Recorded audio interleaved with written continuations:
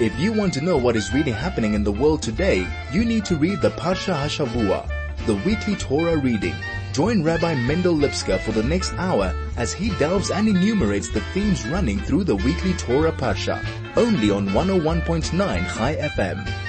And a wonderful Erev Shabbos to all of you. Great to be with you once again, to talk about the Parsha, to talk about life, and to spend a couple of minutes sharing with each other elements of importance, talking about how Torah sees the way we should be living our life, and to look into the Parsha of the week and to try and take from the Parsha certain dimensions of behavior and to see how it affects our daily life. The Parsha, well, the double Parsha, of course, is Chukat and Balak.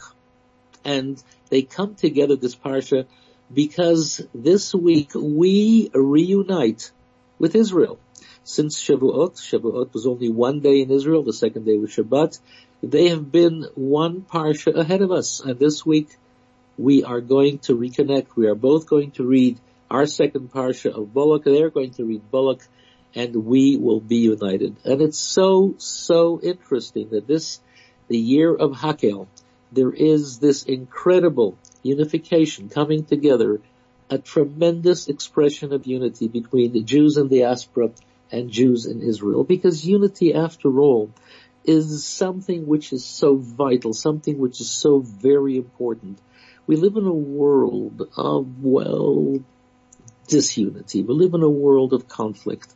We live in a world where we no longer, for some strange reason, we no longer have the ability of expressing our differences in a way that doesn't bring about a tremendous sense of inner conflict. Today we live in a world, whatever we say, however we express ourselves, it brings about tremendous chaos. And this is why during the year of Hakel this year, we have to try and relearn what unity is all about. And therefore the Shabbos, when we in the diaspora come together and read the same Parsha that our brothers and sisters in the land of Israel and Eretz Israel are going to read, it's something which tells us that unity is so very important. It's something which binds us. It's something which connects us. It's something which gives us meaning. And speaking about unity, last week, as you know, I wasn't here. I was in New York commemorating the 29th yahrzeit of the Rebbe. And I was at the Ohel, his resting place, and I, together with literally tens of thousands of Jews, well, not only Jews, there were many people from every single corner of the world, and Jews of every single walk of life, observant, not observant, Hasidim, non-Hasidim, every single type of Jew. And they kept streaming in, coming straight from the airport, some people standing in line for, up to 4 hours at a certain time of the 24-hour period. Throughout the night and throughout the day, tens of thousands of people standing there to spend only a few minutes at the Rebbe's graveside. And I stood there and I watched and I thought to myself, what an incredible expression of unity, of coming together on an important day, but coming together in a state of unity. You saw Hasidim, people who, come from a particular type of Jewish expression. You saw people, that are probably not observant at all, and they stood in line together, chatting. There was no conflict. There was no sense of, we don't belong with each other. There was a sense of unity. And this is something which has to expand outward. This is something which has to become a reality, not only on certain days or in certain moments, but it has to become a constant. We can't continue wherever it may be with conflict that ends up in a type of, chaos, a type of anger, a type of violent type of disagreement. By all means, you can have your point of view. By all means, you can defend your point of view. But it doesn't have to turn into violent type of disagreement. There can be and there should be an understanding that while people are entitled to opinions, You have to respect each other's opinion and to learn to live together within the context of community, within the context of a people, because this is what it's all about. And this is why when we have a Shabbos where there is a demonstrative example of unity, when we in the diaspora come together with the people in Israel and read the same parsha, that reminds us that this is a Shabbos of great unity. And we speak about Asa Shalom Bimramav. We heard the song a moment before we started. Asa Shalom Bimramav, creating a sense of unity, a sense of wholeness. And it's interesting because the Hebrew word for peace also means complete, also means whole. Because peace is not only a concept of, tolerating each other, living with each other in a sense of peacefulness, but it creates a wholeness, it creates a completeness, it creates something which brings about fulfillment. And that's something that we have to strive for. It's something that not only to yearn for, it's something that we have to strive and work for. It's something which is very much within our ability to accomplish. It's something that we can do. It's something that each and every one of us is able to contribute toward. And it's something which we can all benefit from. But it begins close to home. Because conflict very often is an expression of an internal type of conflict. Interestingly enough, people who have peace within themselves or a sense of unity within themselves, this contributes to a sense of unity outside themselves as well. Very often, an external expression of this unity, of chaos, is basically an expression that comes from within. And therefore, this is something that we have to work for within ourselves and outside of ourselves. And who benefits? We all benefit. Everybody takes tremendous strength within themselves and outside of themselves. Our families, our communities, our countries, our world, everybody benefits. And while a lot of people think, it's wishful thinking, it will never ever happen. It can and it will. And you see it closer to home. You see it within families. You see it within oneself. When people work to create a sense of shalom, a sense of wholeness, a sense of completeness, a sense of peace. It may not be perfect all the time. There might be moments of setback. But when that becomes the goal, when that becomes something that we strive for, and this Shabbos, the blessing is there. It's a Shabbos of unity. It's a Shabbos when we in diaspora, in the Golah, come together with the Jews in Israel, which means that there is an energy of unity that is present. And we have to receive it. We have to take it into ourselves because it's there. And as I always say, when the energy of blessing is there, we have to work hard at recognizing it and taking it into ourselves. Unity. Unity is a blessing which brings about tremendous benefit on all sorts of levels. More of that soon. This is the Parsha Hashavua with Rabbi Mendel Lipskar, only on 101.9 Chai FM. So we're talking about this incredible Shabbos. We're talking about a Shabbos of unity. Because as we've often spoken, Kedusha, holiness, is defined by unity. Completion. Fragmentation is the opposite of holiness. What is so special about these two parshiot? The first one is Chukat. And Chukat talks about the preparation and purpose of the red heifer, the para aduma, which was used to bring about a state of purity, individuals who were ritually impure.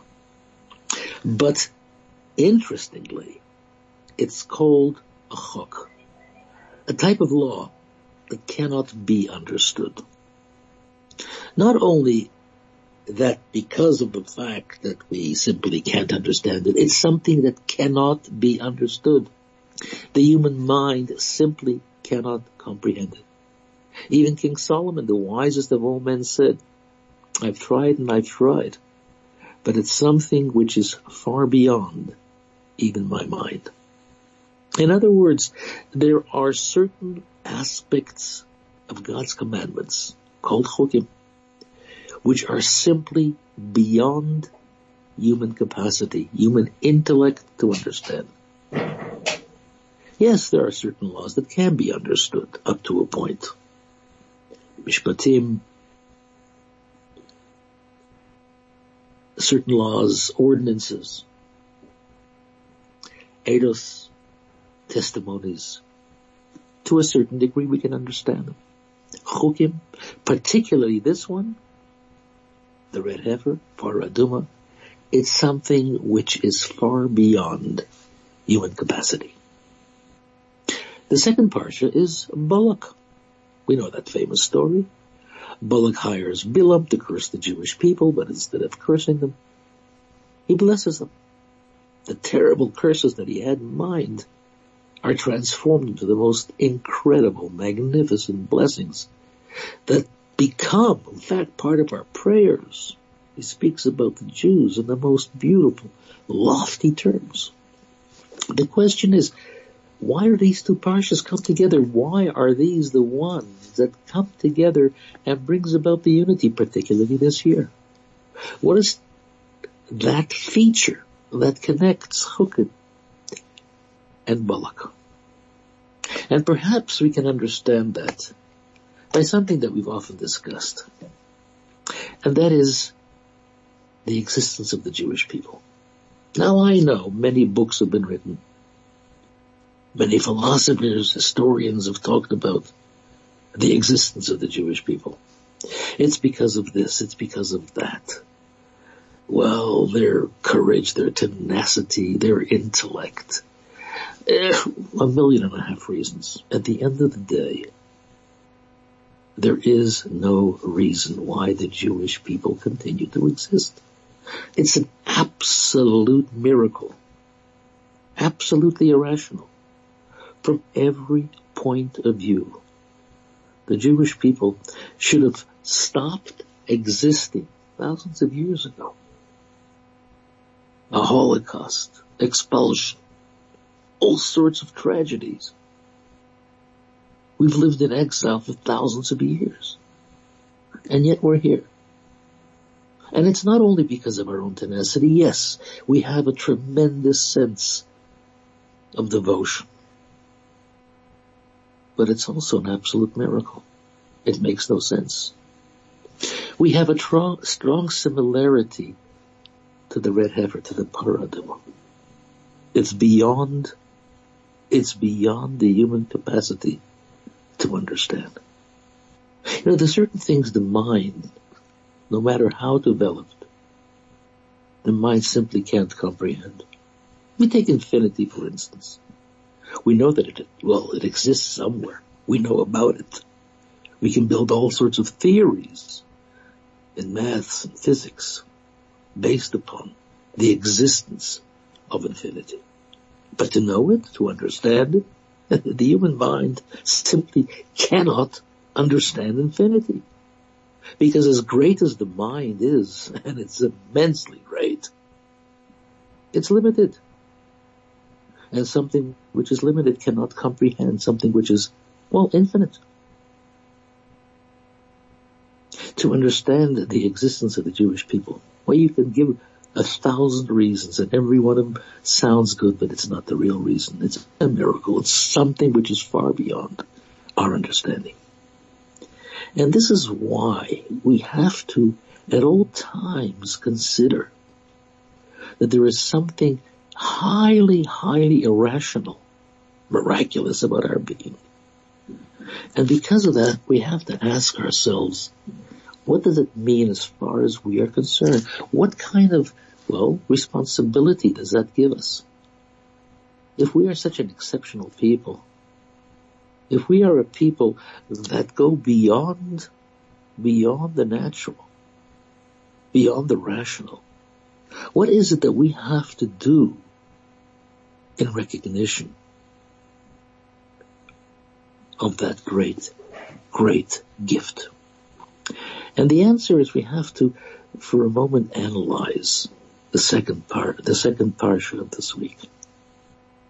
When Bilam hires Balak to curse the Jewish people, why does he hire him to curse the Jewish people? Why not hire him to put some sort of, black magic on the Jews to kill them? Why just curse them? Why is he so passionate, fiery passionate, about cursing the Jewish people? The Gemara tells us something very, very strange. Who was Balak?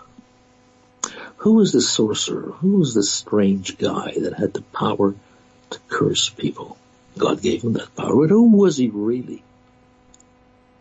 And the Gemara tells us, the Talmud tells us something very, very strange. That he was the same soul, in fact, the same person ultimately, as Lavan. And who was Lavan? Lavan was the brother of Rivka.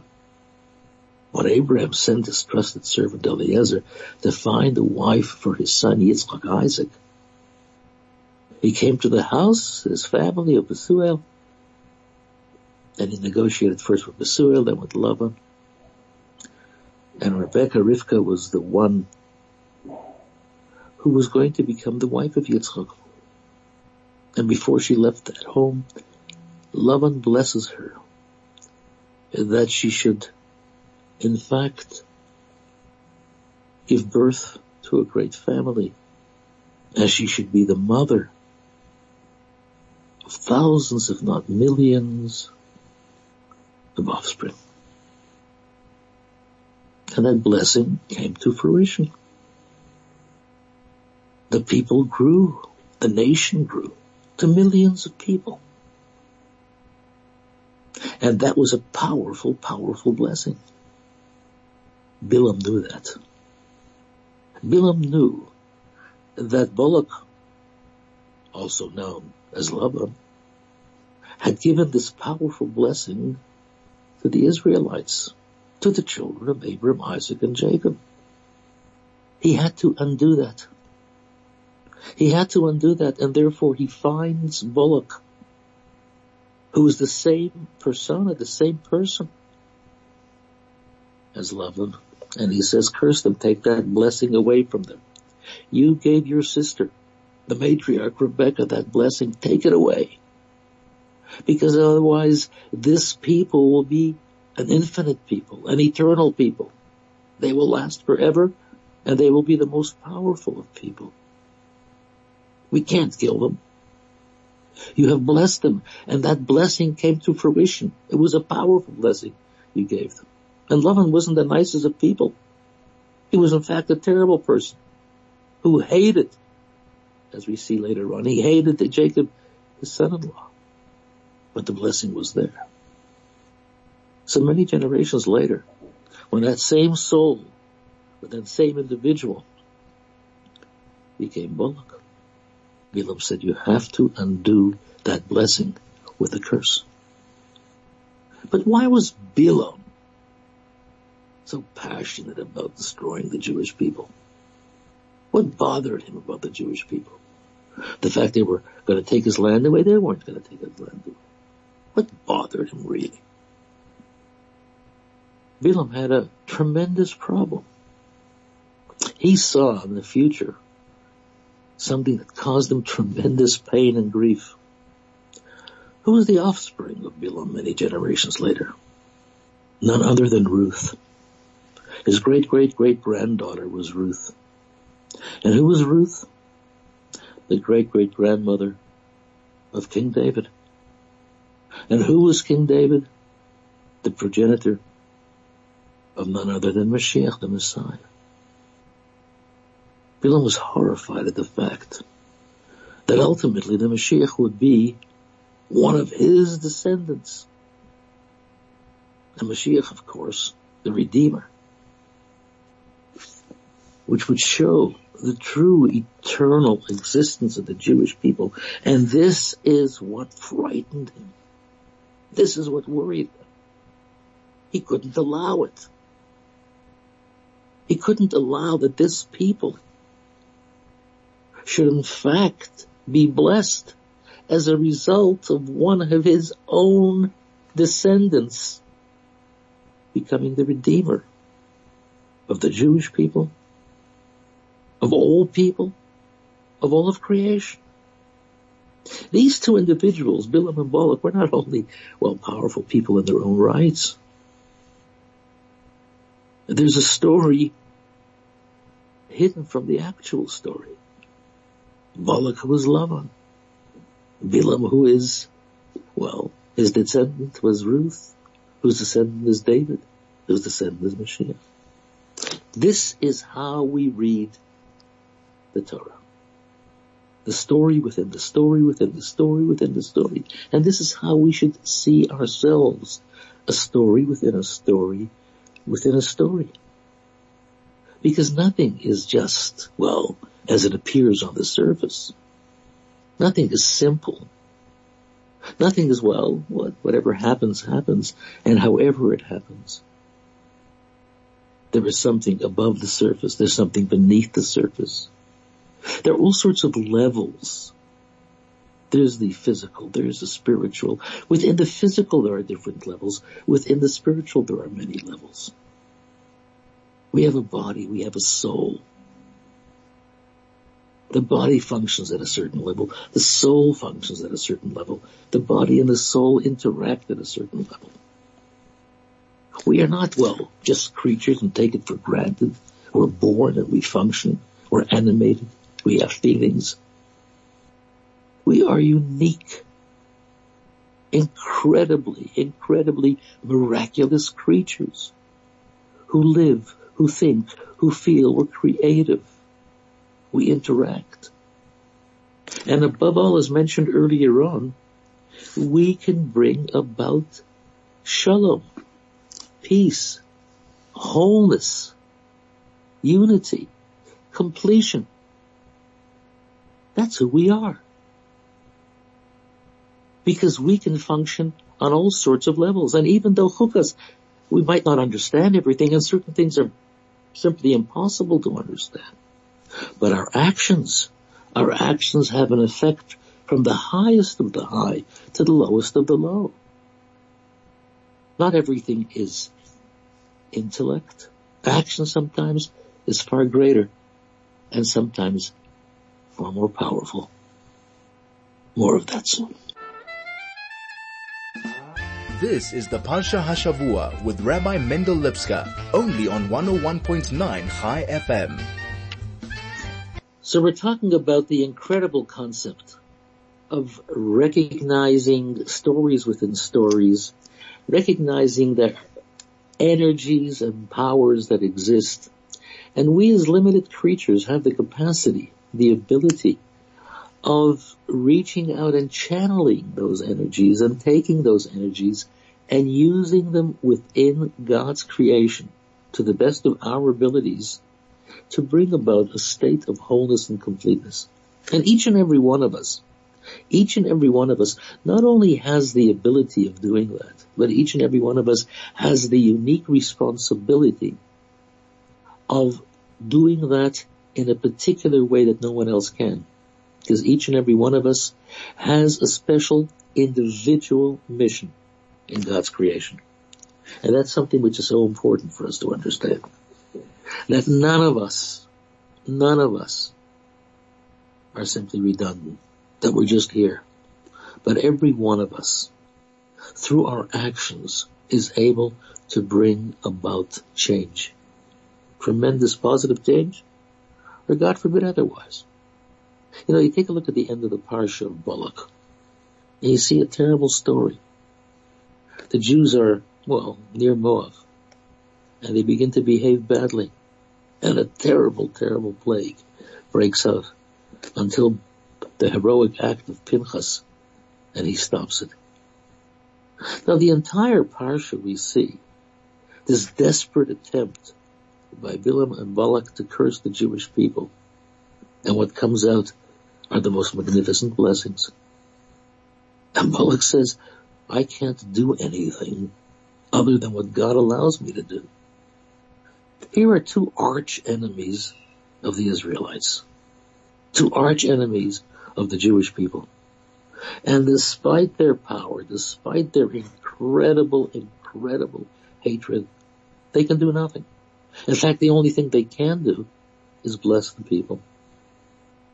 And yet at the end of the Parsha, who brings destruction to the Jewish people? The Jewish people themselves. Our actions has the ability and the capacity to bring about change. God forbid negative change. Hopefully positive change. We think that it's only feelings and intellect that are really important. At the end of the day, the single most important thing is behavior.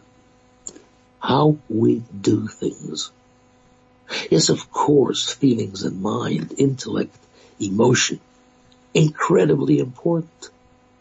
In many ways, they do define our humanness. They do define what gives us character. But what really matters is action. Because action is what brings about a state of change within ourselves, within our society, within the world. You can feel about doing good towards someone else. You can understand that doing something good for someone else is important. But it's actually doing something good for someone else that counts. Of course, it makes it much better if you have the feeling, if you have the understanding. But you can feel from today till tomorrow. You can understand from today till tomorrow. If you don't do something about it, nothing really has happened. And this is something which is so important in every single area of life. And this is why the end of the Parshat Balak reminds us it's their behavior that brought about that terrible plague. They were great people. They just behaved badly. Behavior is a key because it indicates the true power of the human. And this is the Parshat Chukas. Well, there's certain things you simply can't understand because the human mind ultimately is limited. And because it's limited, it can't understand. Tonight is the 12th of Tammuz. And the 12th of Tammuz, in Chabad, we celebrate a tremendous Yontif. It's the day that the previous Lubavitch Rebbe, Yosef Yitzchak of Lubavitch, was liberated from communist prison in 1927. He was arrested on false charges for disseminating Yiddishkeit. He was first, terrible punishment was given, and then he was sent to exile and finally liberated and told he had to leave the country. But before he left the country, he called together a group of people and made a covenant with them that no matter what, they would continue his work. Underground shuls, underground schools. It was a horrible time for the Jewish people. They were, dead set on destroying every vestige of religion, particularly Yiddishkeit. And it was the Jewish communists themselves, the Yefsektia, who were more violent than the Communist Party themselves and the Bolsheviks themselves. And what kept the flame of Yiddishkeit alive in Russia all those years? The work of the previous Lubavitcher Rebbe throughout Russia. People thought it was dead, it was all over. And yet, it continued. because of actions. Not only feelings, not only philosophy, but the actions of the Rebbe and selfless people that he made the covenant with and lived in towns and cities, and with tremendous, tremendous self-sacrifice brought about change. And this is something which is important for us to understand, the power of action. Yes, we can do great things. We have that power. We have that energy. This is the Shabbos of unity. Let's do something about it to bring about change, to bring about unity. When you're in Shul tomorrow, you have a double parsha. Oh, it's full of wonderful stories. Moshe hitting the rock. Balak trying to curse the people. Fascinating stories. And as I always say, listen carefully. There's something that I tell you personally, something of importance. And when you hear it, listen to it carefully. There's a message there. A message that will tell you how to think, how to feel, but most importantly, how to act. Good Shabbos.